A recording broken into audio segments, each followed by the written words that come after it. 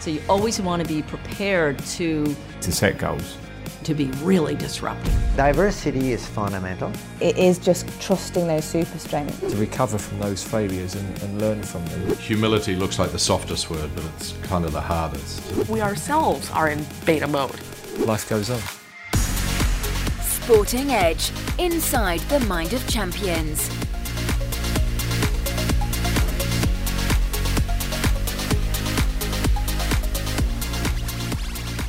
Welcome to the Inside the Mind of Champions podcast. My name is Jeremy Snape. I'm a former England cricketer with a master's degree in sports psychology. Since retiring, I've been fortunate to work with and interview some of the world's most successful thinkers and performers, and I'm passionate about translating their habits and routines into practical strategies to help you become more successful. In each episode, I'll be dissecting a common performance challenge to help you improve your mindset, your leadership, and your team performance. To me, our mindset is the next frontier, so let's find out why.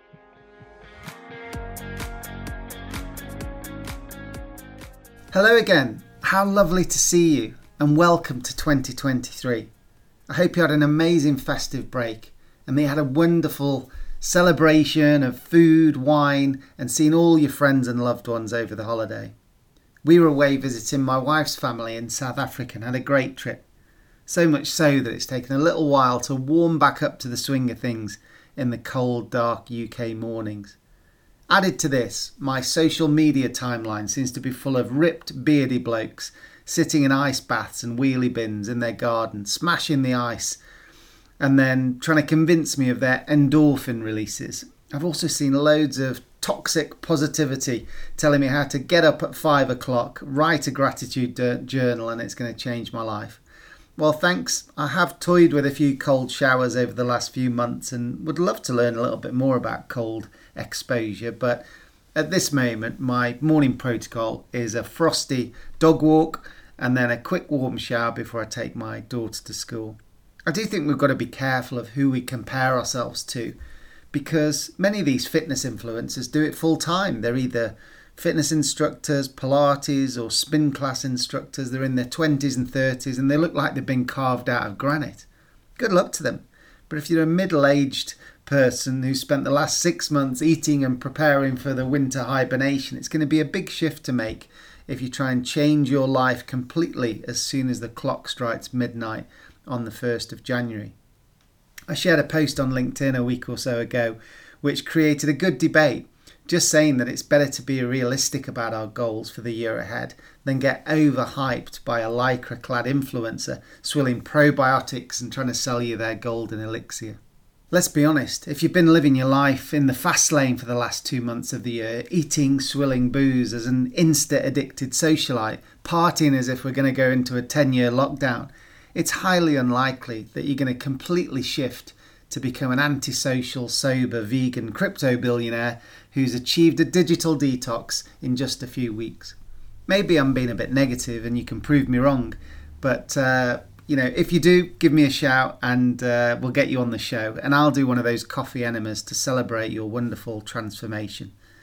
I prefer to set my sights on a few meaningful changes to my well-being, family life and work, and then create some simple habits which are a bit more sustainable. I don't expect to be perfect, but I'm clear on the behaviours and the actions that I want to see, and I'm going to try and make it harder to slip into those easy temptations. And hopefully I'll have more good days than bad, and in about 6 weeks' time probably I'll start to see some of the signs of improvement. But one thing's for sure, patience beats early January passion every time. To do this, I can't expect immediate results. That's where we go wrong. I always think back to my time at the IPL in India, where some of the youngsters were thrown into the TV spotlight and wanted to look at their most glamorous best.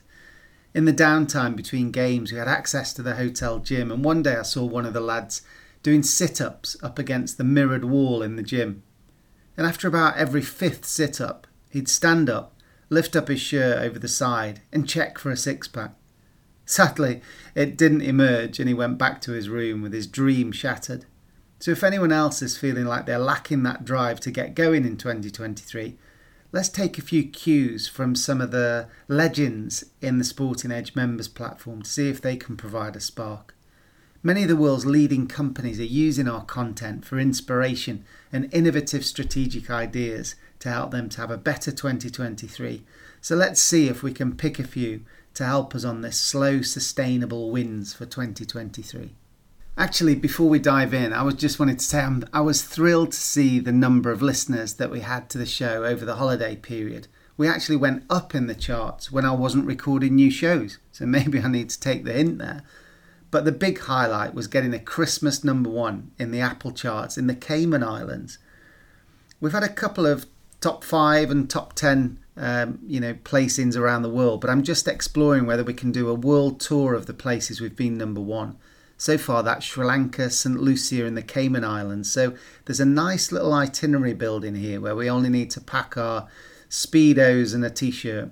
So we're just waiting for Hawaii to catch on and then we can get cracking in one of those floating planes. Thanks also for all the 5-star reviews, which really help people to pick out the established and popular shows. And to Richard, your review was great to see, and the feedback that everyone's saying your management and leadership skills have improved and you're putting that down to listening to the show. It's great to think that we're making a difference. If there's one thing we need more of at the moment, it's having a strong mindset to cope with this uncertainty. And also our leadership and our management of our teams, helping them to navigate the change and the pressure that's coming up. So that's brilliant news that you're taking inspiration from the show. I'd love to get some of your questions through for future episodes. So please do send me any questions that you've got or problems and puzzles that you've got within your organisations through to hello@sportingedge.com, and I'll be able to use some of our expert insights to provide some of the answers for future shows. So we've spoken about how hard it is to crank the engines up to full speed after the new year. And that's very normal. So I think we've got to go easy on ourselves and don't, bother so much what your mates and neighbours are doing. We've got to run our own race. Just like companies that have different financial year ends, what's stopping you from getting going in late January or mid-February or early March? The timing isn't relevant. I think it's just about getting started when it's right for you, and then creating some of that forward momentum rather than worrying about the actual day you start on. So let's listen to some of the wisdom from a few of the top performers and see if we can use those strategies to help our success this year. The first insight is from the former South African cricket captain Graeme Smith. I used to work with the South African cricket team alongside Graeme and haven't seen the big man for several years, but I got a chance to catch up with him on our recent trip to South Africa. He invited me over to his house for a barbecue or a braai with his family, and I was struggling to find the house until I saw this huge plume of smoke coming across the neighbourhood, and I tracked it down to the back of a fence, and that's exactly where he was. Graeme's South Africa's most successful cricket captain of all time, and this started with a dream as a youngster. With a blank piece of paper and some coloured pens, he sketched out his dream job and stuck it on the fridge. And just over a decade later, his dream came true. As I've said before, I was involved in that academy and was taught about goal setting. But I guess writing on those goals is something that came from me. And I had on that fridge that I wanted to captain South Africa, and amongst various other things, and that was my long-term goal as an 11-year-old. I mean, I never ever dreamt that I'd get it 11 years later. But I set those goals for myself, and I worked towards them. And I really believe from the age of 16, there wasn't a part of me that didn't believe that I was going to become what I dreamt I'd become, or I'd visualized, or I'd set a goal. That was kind of, in my mind when I was playing school sport. This is the path that I was going on, and there wasn't ever a doubt about that. I find that story truly remarkable, but the champions I've interviewed seem to have this ability to visualise what they want in high definition. They can imagine what it feels like to walk out as captain onto the Newlands Stadium, or to lose 5 kilos, or to arrive in their dream holiday, or become the CEO of their dream business. They use all their senses, and it becomes a very visceral experience. And it's this depth of desire for the future state that helps them to fixate on the steps that are going to make it happen. Imagine Graeme walking past this picture of his dream goal and dream job on the fridge every day. I can imagine the positive nudges that it gave him to practice, to get fit, to learn from his coaches every day for 10 years. And these subliminal clues all added up, they had a compound effect, and that over time that transformed his life. So before you go and stick a picture of a private jet on the fridge, we need to be realistic. There's no point me putting a picture of myself with a beautiful blonde centre parting. Those days are long gone. So we need to pick something that's inspirational for sure, but also attainable. And once we have that dream, the feeling and sensation of what that desired end game will feel like, we then need to create an action plan. And the best description of this comes from Sir Dave Brailsford, who's masterminded decades of cycling success in the velodrome and across the mountain roads of the Tour de France. I asked him how his gold medal athletes translate their dreams of being the Olympic champion into the tangible action plans it takes to make them a reality. You've got to differentiate between two things. I think we like to have outcome-driven strategies, so we always want an outcome. But I think you've got to be very careful in terms of really clearly understanding what's a dream, what we'd like to happen, and what's a target. Let's say Chris Hoy, he wants to win a gold medal, and that's his dream. However, whether that happens or not isn't really in his control. You've got all of the other athletes in the world, you've got a lot of other variables which he can't influence right up until the moment he gets there. But what he can do, he can manage everything about himself. So what we all accept we have a dream, that's what we want to happen. But actually we then identify targets. We can guess pretty much, or figure out rather than guess, what's it going to take to be on the podium. We can translate that into a weight in the gym, power that he develops in his sprint training, tactical awareness, all of those different things you can create targets around. And so we then work to those targets. Now that'll only give you a performance, and it could, fulfill the dream. We think it would fulfill the dream. But if we just set out thinking, right, the goal is winning, then you're in big trouble. From a psychological point of view, you're in big, big trouble.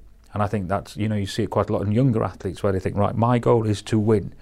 Well, all you can do then is pretty much stress yourself out, because winning isn't necessarily within your control. So we find actually recognising, we want to win, of course we do, but actually we're going to control our world here.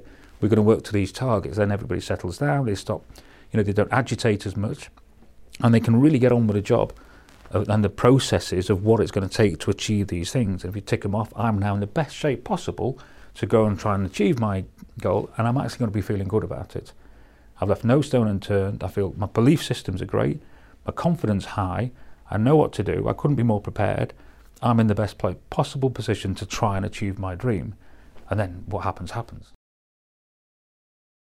So that's amazing clarity. And I love how once that dream goal has been set, it's then all about defining that process and the steps it's going to take to make it happen.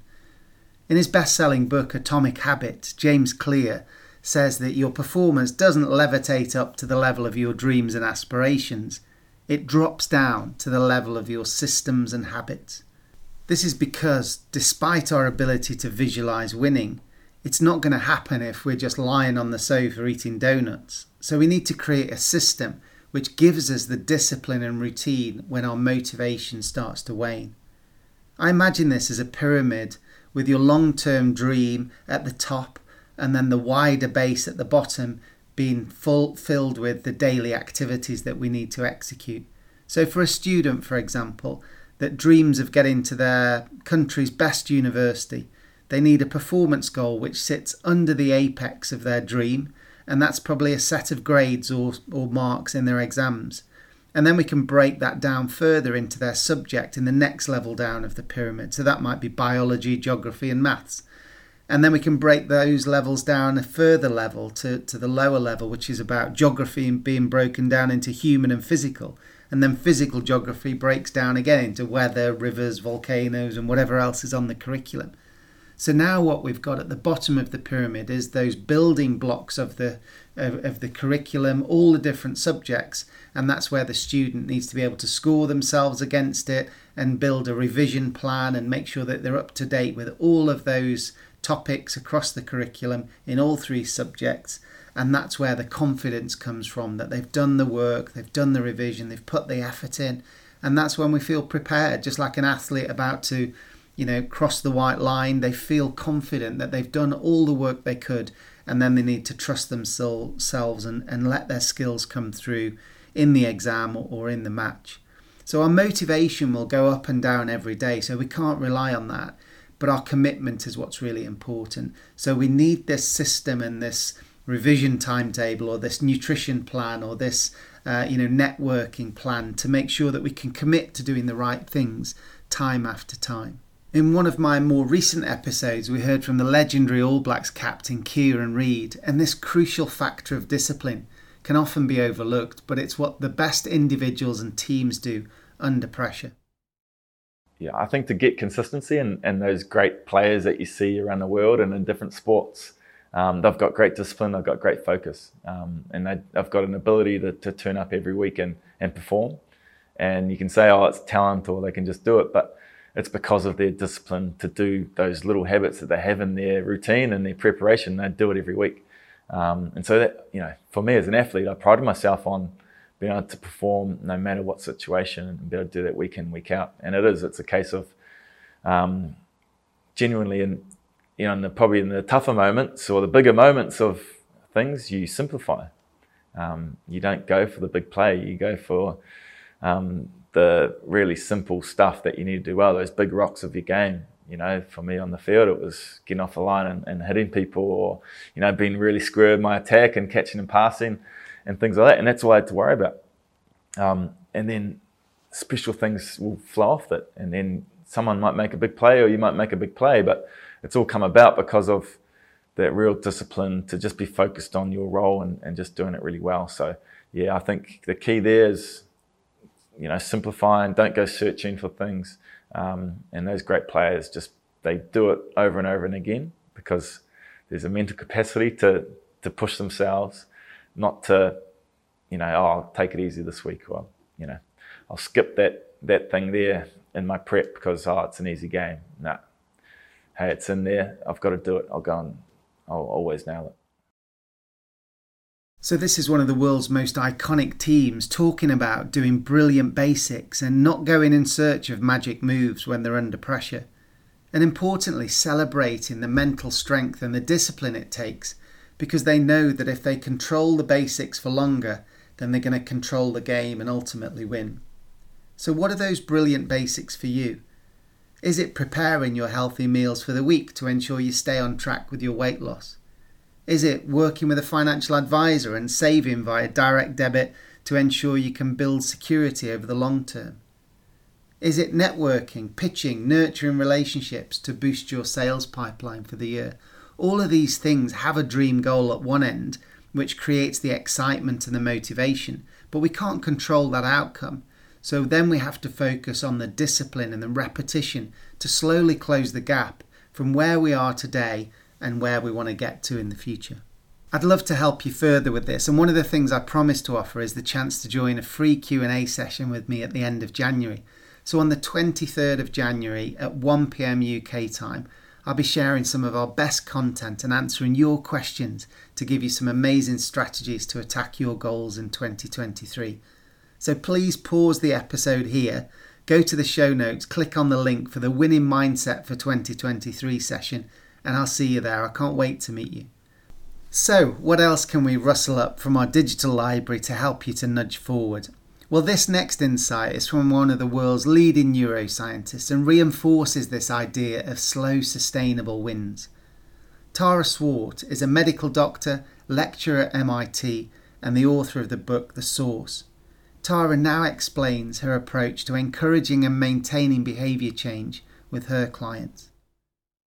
One of the things about understanding how the brain works physiologically rather than just psychologically is that we can really start to put things into place that help people to change behaviour and keep it changed. So what I say as a neuroscientist is that I'm not asking you to do something that is really difficult for you, that's not a habit for you, that's going to be hard work for you every day.